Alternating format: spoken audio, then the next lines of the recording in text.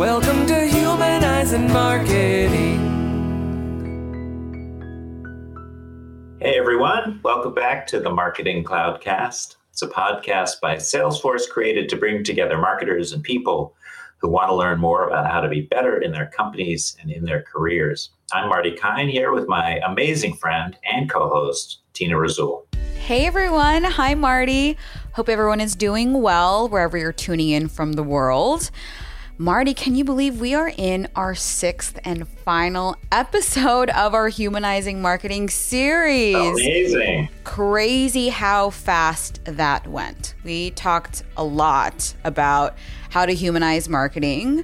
We started off in our first episode about how using both data and empathy is really what is needed to deliver amazing engagement and experiences with the wonderful Shannon Duffy, who leads your Digital 360 marketing team. We then unpacked how you create a unified customer profile. We had the great CDP debate. Classic. With the founder of the CDP Institute, with David Rabb, and also our good friend and head of marketing for data and insights, Chris O'Hara. And then we layered on top of that and we talked about what does humanizing marketing actually mean for the customer of today and tomorrow with WordPress VIP's CMO, Joyce Solano. And then we talked about humanizing marketing with AI, artificial intelligence, with Belinda Hahn-Williams, Chief Data Scientist at Distillery, and our own Armida Paymandust, who's VP of Product Management at Einstein within the Marketing Cloud. And then our last episode, episode 5, was on humanizing marketing ethics, which was a fascinating conversation with Sheila Warren from the World Economic Forum. They were all really very insightful and made me think a bit, muse on what it means to create humanized marketing moments. The most interesting insight I got was in the Sheila Warren conversation when she was talking about data and how data itself, even though it's just data, can have inherent biases because the humans who created it, who generated it, are biased. So where do we go from here, Tina? Well, Marty, now we look into the future. I think all of us now can take all these really great learnings and wisdom and feel confident that we can move forward. And what does the future hold, Marty, in this always-on digital-first world that we live in? We actually have 2 of our very own futurists that will help guide the discussion in this next episode. That's right. We have 2 of my most famous colleagues. Both of them actually have hundreds of thousands of followers in the social network. Hundreds of thousands. Crazy. I'm not exaggerating. Vala Afshar, who is known to all of you out there, I'm sure, Salesforce's own chief digital evangelist, who is also the author of The Pursuit of Social Business Excellence, and the co-host of Disrupt TV with Ray Wang. And we'll also be joined by Brian Solis, who is a global innovation evangelist and digital thought leader. And they will share insights on what the future of humanizing marketing looks like in this always-on, as you pointed out, Tina, digital-first world. That's right, Marty. That's a very enlightening conversation for everyone tuning in, probably wondering, what should I be doing today, tomorrow, and in the future for my digital marketing strategy? But to start off and to ground us, we'll actually be speaking with Mark Abraham from Boston Consulting Group. He's a senior partner and managing director of BCG's personalization business. Now, any humanizing marketing experience starts with personalization. That's what we talked about, having data and empathy combined truly unlocks. And we'll talk about how access to advanced analytics, content, technology, and having a flexible engagement platform can really unlock the best personalized experiences and content at any point of interaction. And we'll also talk about atomic content. Atomic content, which is the coolest thing in the entire season. There's a lot of insights there. But before we kick it off, the futurist episode, let's hear from Nick Gernert, CEO of our partner for this series, WordPress VIP. Simplicity is a critical capability because it opens up, it democratizes who has access to the technology, who has access to the tools. And in marketing now, the more we're able to sort of distribute who has customer touch points, honestly, the richer the customer experience gets through a lot of this. So we think this like simplicity is really critical capability that might be often overlooked. Thanks, Nick. And thanks to our sponsor, WordPress VIP. Now let's welcome the first guest, Mark Abraham from BCG, to the show. Thanks so much for having me. It's great to be here. Thank you, Mark, for joining us. In today's episode, the topic is around the future of marketing. But to talk about the future, we really need to understand the moments of creating the most personalized experiences, because personalization is a very hot topic, and it's really the essence of any customer experience that we create. So can you share with us what personalization really means and how can we define it so that we know how to personalize for the future? So personalization is such a buzzword, but I think you really have to aspire to the definition that is all about personalizing the entire experience. So this is not just about personalizing offers or personalizing one channel or one part of the experience. It's end to end, number one. Number two, you really have to tie together the channels into a seamless experience. And especially in today's world, it becomes magical when you can tie together the digital and the physical world, what I call bionic personalization.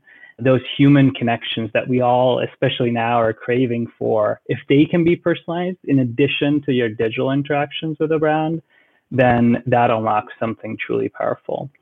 And so at its core, it's about delivering the right content, which I know we'll talk a lot about today, to the right person at the right time, which sounds easy, but in all our research, we find that at most 10% of brands are truly at that personalization leader level where they're beginning to think end to end and beginning to think cross-channel and seamless experience.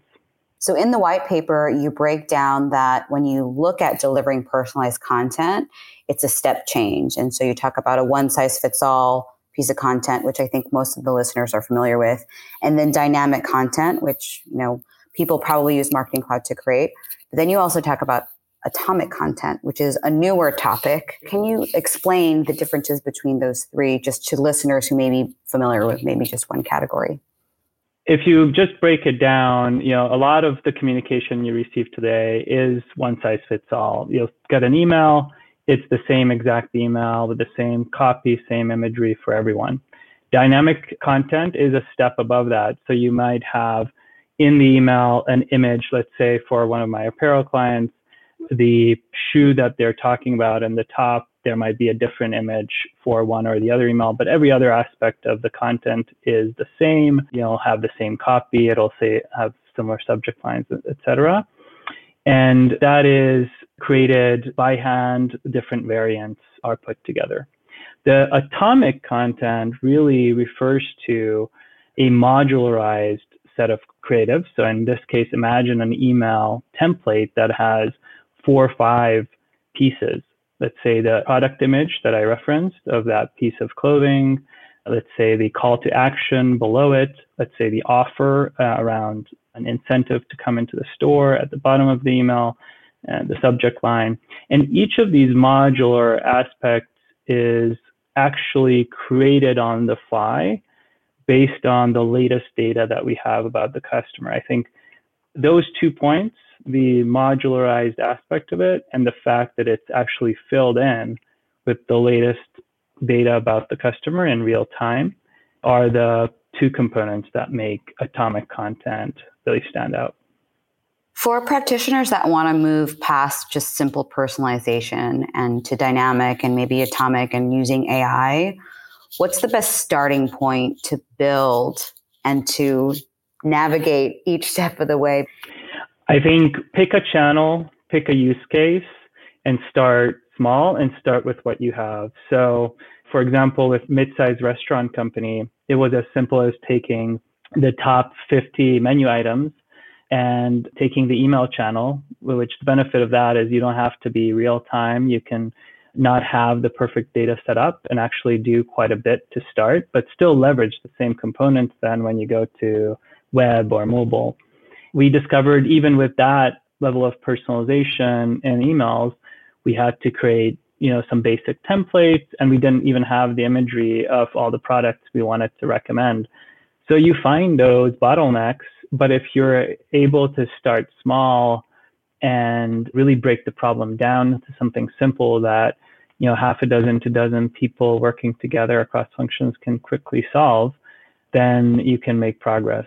And the key is to pick a use case that will scale and will also generate meaningful value. So you're not just setting up proof of concept that's not actually getting the organization excited.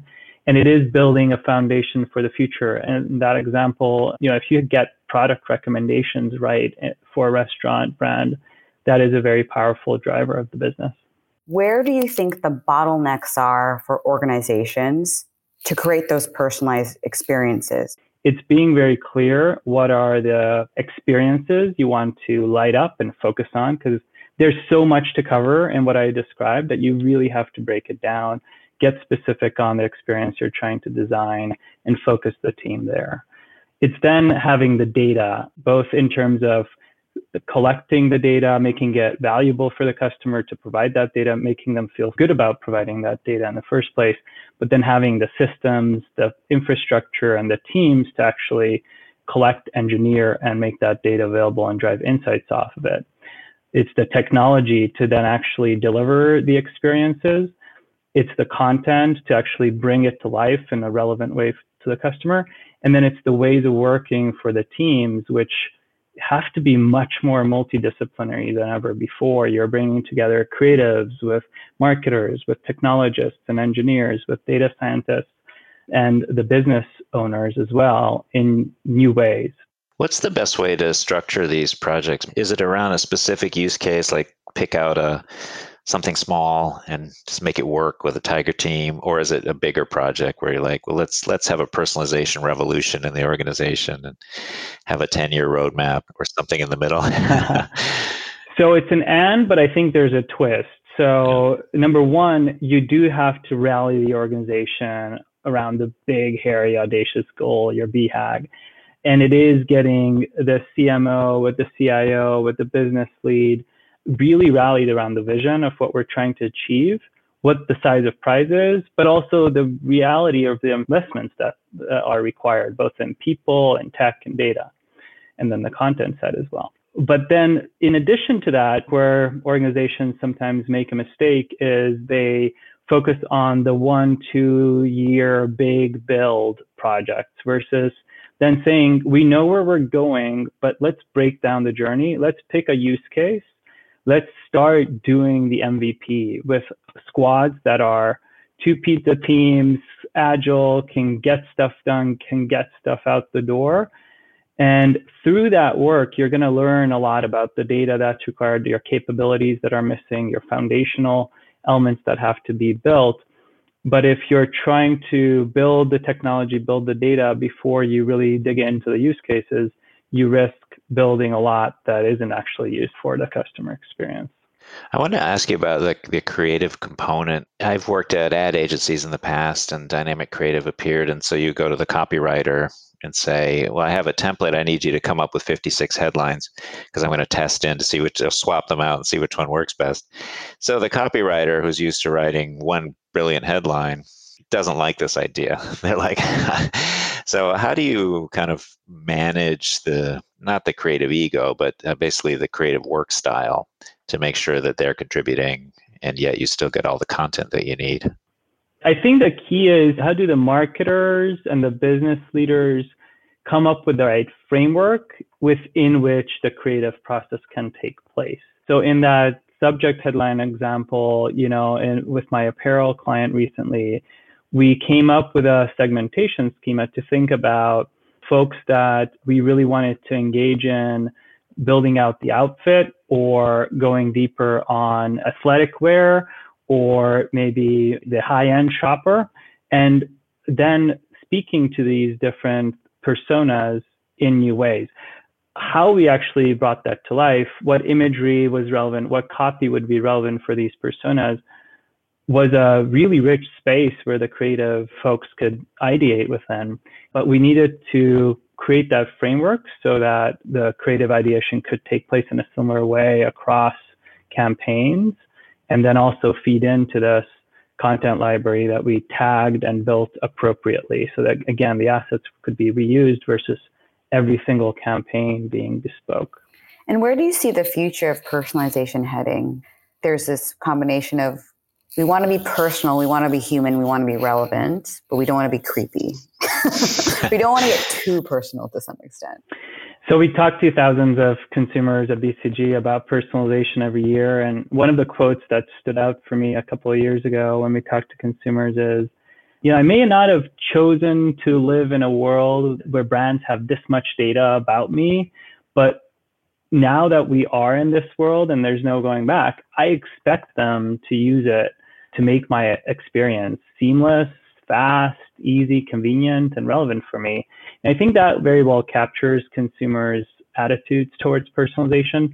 When you survey consumers, personalization in itself doesn't actually come up as a top need that they have.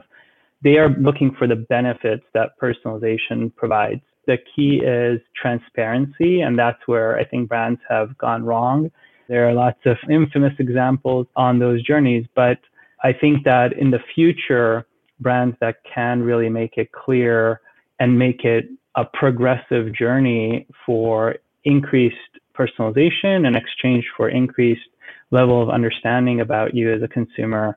The other trend that I'm seeing here is there is the derived insights you can get from browsing behavior and engagement data with your channels and transactional data, and that's hugely valuable. But we also have to remember as marketers, there's no substitute for actually asking consumers, and brands that authentically include in that consumer journey some key questions around what consumers' needs are, preferences are, will be able to take personalization to the next level. And we do commend everyone to read the white paper, Taking an Atomic Approach to Content Personalization. A lot of good insights and a great way to think about this building your own dynamic content factory and the way creation and application of personalized content is going. So it's somewhere where we'll all end up there, whether we want to or not. So it's best to get started. So at the end here, we like to just pose a few questions reflecting back on this very strange year that we've had and looking forward. The first question we have for you, Mark, is, are there any silver linings in the past year in this time of change that you've noticed? I think on the personal front, it's been great to engage more with family and have personal time and pick up old sports that I haven't been engaged in for a long time. Like I finally picked up tennis again after a 15-year hiatus and really got my boys, 10 and 12-year-old sons, engaged in it too. So. How's your backhand? It's getting good, yeah. Getting good. Yes, exactly. Good again. And the serves are getting back there as well. So now that you've picked up tennis again with your boys, do you have any daily routines or habits that have influenced who you are today? I really try to kind of ground myself and be more mindful. It's pretty hard on Zoom. I think we're all feeling the fatigue from the 30-minute back-to-back Zoom calls after a while. So starting the day with just that, put the digital devices away, go for a walk or sit and just be mindful as you have breakfast are such good moments to start the day on a different note. So I've been really focusing on that recently and finding that grounded me in a different way. Thank you so much, Mark, for sharing your wisdom on how we can access advanced analytics, the right content, and using the right technology to truly unlock the right personalized content at any point of interaction for today, for tomorrow, and also for the future. Now, let's go ahead and bring on our two fabulous Salesforce futurists to talk about what is it that we actually need to be aware of. In our digital always-on world, how can we prepare to make sure that we have all of the trends and insights relevant for us to be successful? Now, to kick this conversation off, we have the wonderful Brian Solis, who's our very own digital evangelist, thought leader, and futurist. Brian, welcome to the show.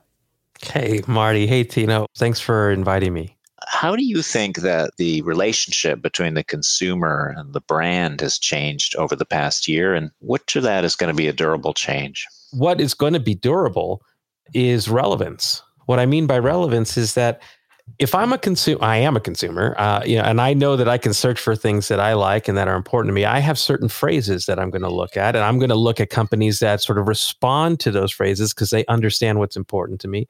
They're going to understand where else I participate in other journeys, and they're going to take that insight and apply it to my journey with them to further personalize that engagement.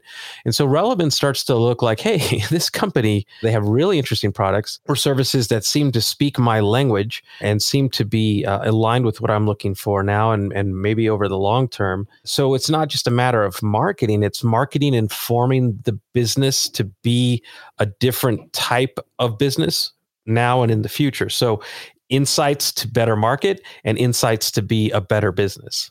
That's a great point that you make. Not only knows me, but gets me. And it's difficult to do. I think that a prerequisite might be having good information about the consumer, which gets us into the realm of gathering data about the consumer and doing it, obviously, with their knowledge, one would hope, and their consent. So how should brands be thinking, now and in the future about making the case for the consumer providing more information? We talk about the value exchange a lot, but how can that case be made? A relationship, and that's what this is about, right? This is about relationships. Isn't just about how can I get more information from you as a consumer? It's about what value I can deliver back to you in exchange for that information. And so if you look at whatever law or regulation, whether it's GDPR or what have you, most companies, if not all, didn't see that as an opportunity to establish a new social contract with customers. They just threw up a box, told you that things have changed, and then you got to click it if you want to hit that page. It could have just said in super big, bold letters, laws have changed. We want to respect your privacy. We have an opportunity to get to know more about you, and this is what that looks like for you. I'm not sure that I know of any customers that would say, no, I don't want a better experience. No, I don't want personalization. No, I don't want you to take my input to build better products and services. And I think that that's reimagining marketing now. We have a real unique gift in a couple of things. One is this regulation. Two, in the ability to get more insights than we've ever been able to get before. Three, this pandemic. I'm an optimist, so I do want to see the silver linings in this disruption. And it's a matter of how we want to move forward differently. And so this is a wonderful opportunity for marketing itself to be reimagined forward. If there's an organization within the company today that's responsible for talking to and learning from customers, it could be marketing. And it could be a marketing-led cross-collaboration effort where we not only reestablish that social contract with our customers, but we also remodel ourselves in a way that reinforces the value to customers as a thank you for letting us get closer to them and letting them get closer to us and building a new type of relationship moving forward. We just heard from Brian that the future of marketing involves a change in mindset to move forward differently. Using all of the insights that we've learned over the last year will really help us treat every engagement as a relationship builder, because every moment should be seen as a value exchange. This is the only way that we'll be able to build relationships with our customers in the future. We'll continue the conversation with Vala Afshar, our Chief Digital Evangelist, who will share how relevancy and vitality are two essential things to help us grow successful businesses and trusted connections in the future. Hello, Marty. Hello, Tina. Great to be here. I actually had, last week, I interviewed a great CMO that I admire. He's the CMO of MasterCard, Raja Manan. He just recently wrote a book, Quantum Marketing. And he said there's a crisis of confidence in marketing. That's how he establishes his book. And he says the crisis in marketing, first, you've got the changing landscape driven by technology transformation, from analytics to consumer behavior that's changing, mobile, social, cloud, new business models. So all of these disruptive forces is changing landscape and behavior. And in 2020, McKinsey said in the US, we had 71% of consumers change brands during 2020. I mean, rest in peace, massive disruption to brand loyalties. And it really speaks to, the crisis deficit that exists. Second thing that Roger mentioned in his book, Quantum Marketing, was that marketeers have not been able to credibly connect, business outcomes to their marketing investments and actions. So the level of precision that's required in marketing, it means that you don't have the confidence of the CEO, the board, or perhaps the CMO peers in terms of making sure that there's relevance and vitality in marketing in terms of driving real purpose and meaningful connections that can help not just stabilize business, but grow business in the future as we fight through this pandemic. And lastly, he said that, and I'm paraphrasing what he said that the problem that marketeers have is that some are artists, some are scientists, and instead we need both. He said marketing today needs executives who can straddle two distinct genres, blending the right and left brain capabilities, combining creative sensibilities with a command of data and technology. So not only we had to deal with the crises that I mentioned, but inside of marketing, because of perhaps the right balance of skills, because of the disruptive nature of technology around us, which has massively changed consumer behavior, and the fact that we can't really tie marketing practice to business outcomes, there is a crisis of confidence. And this is why I think trust as a number one core value is critically important, especially for marketing leaders who continue to have the lowest tenure of all CXOs. So it's a difficult job. It's as a former CMO, I can tell you, as much as I love being a chief marketing officer of a public company for 3 years, it was like riding big waves and surf, and everybody has an opinion about how you should deliver your message, and there's no right or wrong. There's just a good, better, best. So you live in these worlds of shades of gray. And that's why the art and the science is important, because you have to be able to, they say a river without boundaries is a puddle. You need to have a framework and you need to have a guiding principle in order to be a successful marketeer. But at the end of the day, establishing trust, I think has to be your number one core value. Vala, you touch on the crazy unpredictability of what we experienced the last 14 months. And I will say, living from afar, it also in some way broke down barriers for us to be resilient in ways I think humanly we didn't realize that we had in us, right? Like there's still a lot of unknown as marketers, as business owners. How do you prepare for the future when there's still a lot of unknown to navigate? Because I think at the end of the day, we all want to do what's right and we want to take care of each other, but it's hard. When I think of 2020, I think one of the biggest blind spots businesses had was understanding the power of decentralization. This time last year, like a light switch, the world went from a centralized, go to our big, beautiful Salesforce towers around the world, convene at Dreamforce and Cloudforce events with tens of thousands, hundreds of thousands of people.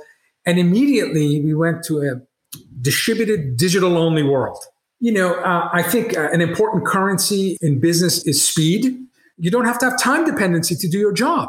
And this is not, a white collar, blue collar. I mean, we know plenty of PhDs and high degree individuals that have physical dependency in terms of their work, but there's a large majority of folks that don't need to be in an office to be productive. Work is not a place. So fortunately, as a digital mature company, we had designed our company for optimal movement, which led to optimal speed. But 2 weeks ago, I interviewed Professor Galloway. He's a professor at NYU Stern School of Business. He had written a number of best-selling books. His latest book is Post-Corona, From Crisis to Opportunity. And I asked Professor Galloway, take me to the future. Take me post-Corona and tell me, what you believe will be long-lasting implications of what we've witnessed. And, he said there are really three macro events that shape our era in business and marketing. He said the first is globalization, had significant impact in how we do business and how we conduct go-to-market and partnerships and ecosystems. He said the second macro era was digitization. And what he said is what we experienced in 2020, again, globalization, digitization, he called it great dispersion. He said we are entering a post-distance era as tech has dispersed large segments of the economy without regard to existing distribution channels. So essentially, dispersion is disrupting the supply chain between the producers and the users, aimed at removing friction, reducing cost, and increasing value. The fact that my kids could watch Wonder Woman streaming on TV the day it came out, it's an example of dispersion. So what Amazon did, what Netflix has done, what we are experiencing in terms of telemedicine, distant learning, what we're experiencing in terms of company headquarters, knowing that now you can work from anywhere, success from everywhere. This is what he called great dispersion. We saw perhaps 10 years of acceleration in both culture and digital transformation.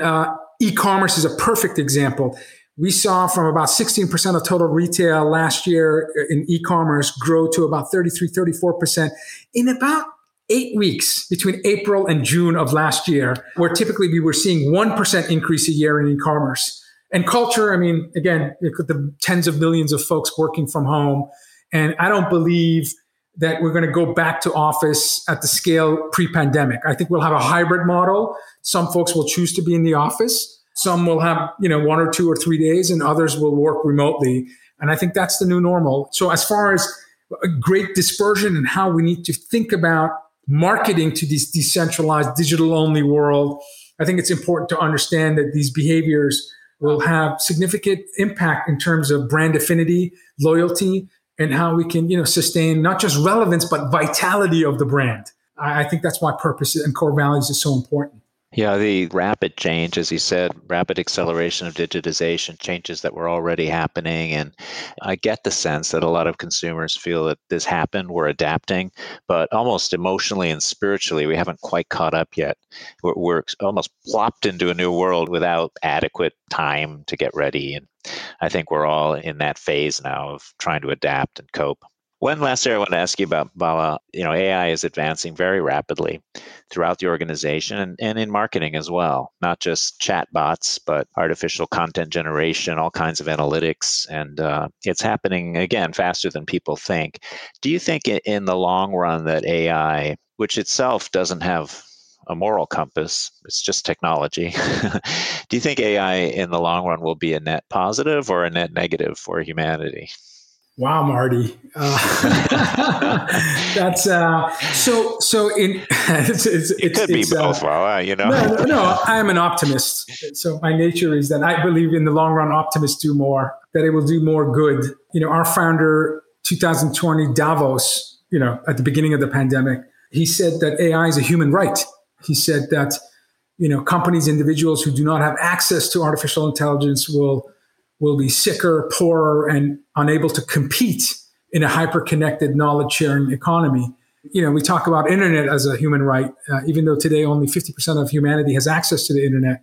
So there's not many technologies I can think of where global leaders view the importance of AI as almost electricity for business in the future. I think it has the potential to be the most impactful technology in business. When you look at a 24-hour window at our company, our Einstein AI capabilities was making around 10 billion predictions in a 24-hour window. Today, Einstein is making 93 billion predictions in a 24-hour window. So we witnessed almost an order of magnitude increase in just 1 year in terms of guiding sales, service, marketing, commerce, platform, communities. All of our stakeholders, the 150,000 plus customers around the globe are, leaning into Salesforce 360 customer platform to not just make predictions, but really go to the next level.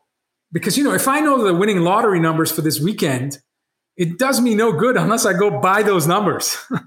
So predicting is great, but prescribing to our trailblazers what they should do right now to make those predictions come to fruition, or to course correct if you're going in the wrong path, whether it's scoring leads in marketing or opportunities or guided selling. We just announced this incredible innovation in our Sales Cloud.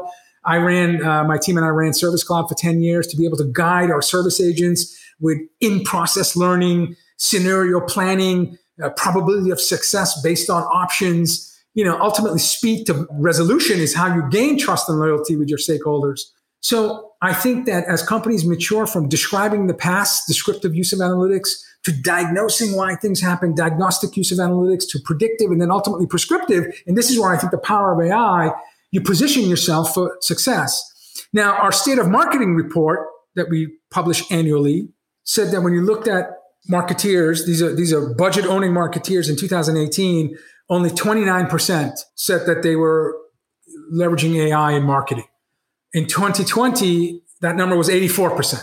So, we're seeing 200-300% increase in adoption of AI logic in marketing. It's personalization across channels, I think, was a main use case, improving segmentation and lookalike affinity groups, surfacing insights from data, driving next best action, and automating interactions. The same report said an average consumer engages across 10 different channels with a brand, 10 different channels.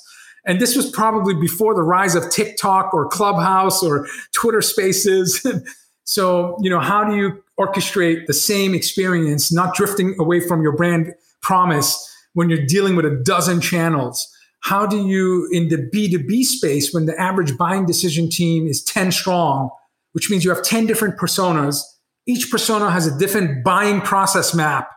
So how do you manually deliver the right content to the right persona on the right channel without automation, without use of advanced capabilities? So this is, as you said, is way beyond chatbots and leveraging NLP. It's really building iterative models that allows you to really operate like a surgeon.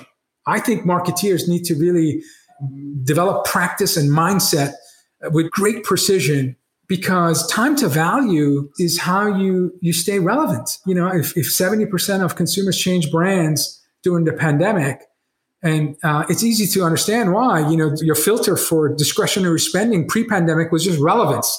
If you're a runner, you buy running sneakers. Was it relevant to your life and your work and your habits? But with the pandemic, you had two additional filters that were applied. The second filter was safety. Is this safe? And the last was accessibility. And some companies were able to pivot. Think of a great company like Disney. They closed the parks because you had no access to parks during the pandemic. So they reinvest into Disney Plus and into streaming. And so where other parts of the business, had the filter of accessibility, completely shut down revenue, other parts of the business were able to bring stability and growth. And so, it's important to leverage technologies like AI so you can make pivots, not just modernizing your existing legacy infrastructure to be smarter and faster, but also thinking about new business model opportunities. And I think so there's great promise, but it goes back to, it's not the technology that can do harm. It's the people behind the technology. That's why core values of trust, customer success, innovation, and equality. We're in an algorithmic economy, and algorithms are essentially your beliefs codified. So Marty, if there's 10 data scientists and machine learning engineers that look like you and I writing these algorithms, there's going to be a tremendous amount of biases introduced in the AI models. So this is why equality needs to be celebrated and deliberately championed, because if you introduce biases into this automated, more autonomous world, you are increasing the likelihood to drift away from your brand promise and your core values and culture. And so equality, I think, is incredibly important in terms of a core value, especially when it comes to technology like AI. That's a relief. I was worried about the robots for a second, but I feel better. To wrap up the conversation, we do a couple of rapid fire questions, and they're really just a reflection of your life. The first one is, what are your silver linings of the pandemic? What have you learned? Just time with family, picking up my 10-year-old son, dropping him off, practicing volleyball and lacrosse with my girls. And both parents are in their 80s, and they live with us during the pandemic. And just, it's just awesome. And I'm not just saying that because my mom is one of the greatest cooks in the world, but family time was the biggest silver lining for me. Is there a morning routine or something you do every day that's made you who you are, Vala? Wow, what a great question. Life's biggest influence is habit. As you said, I'm active on social. So I start my day and I end my day, on mostly digital channels, really trying to stay inspired. Most of the content that I share is just a reminder to myself. I read a long time ago, when you write something, it's almost 7-8 times retention. A lot of my tweets are me writing down certain observations at a given moment. And, another lesson from the pandemic is often we allow the busyness of life to distract us from things that matter most. We associate ourselves to work and again, the busyness of life. So I have a habit of just connecting to folks who I admire, learning and being inspired by them. And then that fuels motivation for me to try to reciprocate, share content that I think may be useful for them. So that I think is probably a fair routine of mine from the beginning and to the end of the day. That's great. And then our last rapid fire question, if you were to give advice to your younger self, so the young Vala Afshar, what advice would you give him? I guess I would tell myself to stay teachable. And memorizing is not learning. I had terrific memory. So the younger Vala was a straight A student. But when I look back, I was talented in terms of memorizing. So I spent the first 25 years thinking that success was about getting good grades. And in reality, success is understanding how to learn, how to unlearn and relearn in order to change yourself. And the hardest part of that equation is the unlearn part. In the last 10 years, I've done more unlearning that's led to new learning. And I would do things a bit differently now if I could go back. Thanks again, Vala. That was great to talk to you. Thanks, Vala. Thank you, Tina. Thank you, Marty. Wow, Marty, that was quite the futurist conversation. I am so grateful to our speakers for joining us today. It's incredible how many world-class speakers and thought leaders who have taught us so much throughout this series and how we can be better at creating humanized marketing moments. We cannot thank our guests enough for taking the time to speak with us, share your wisdom, and just this continuous learning. We are so grateful. And that wraps up the series, Marty.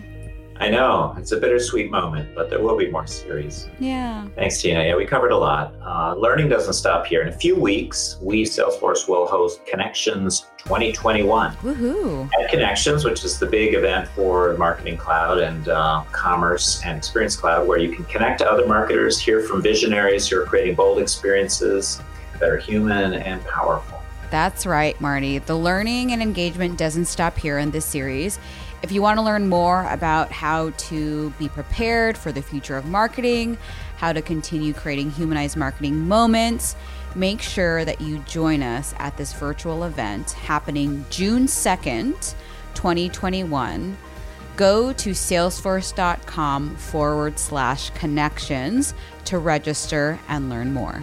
Don't miss it. And thanks, as always, to our friends at WordPress VIP for the great partnership on the series. And thank you to our editing partners at Trendy Minds and our good friends Connor and Sasheen, who have been working with us behind the scenes to bring this series to life. Absolutely. We cannot thank everyone who's been working on this series with us enough. We are so grateful. And especially to our listeners. We've heard from you. You guys have tweeted us and emailed us about all the really great insights that you have been taking away. We are so grateful. You are the true inspiration behind us creating this series and all of these episodes. We'd love to continue to connect with you all. So you can email us at cloudcast@salesforce.com or tweet us at marketingcloud. Let us know what you think about this series and hope to see you all at Connections on June 2nd. Register today. We'll see you at Connections. Thanks, Tina. Bye.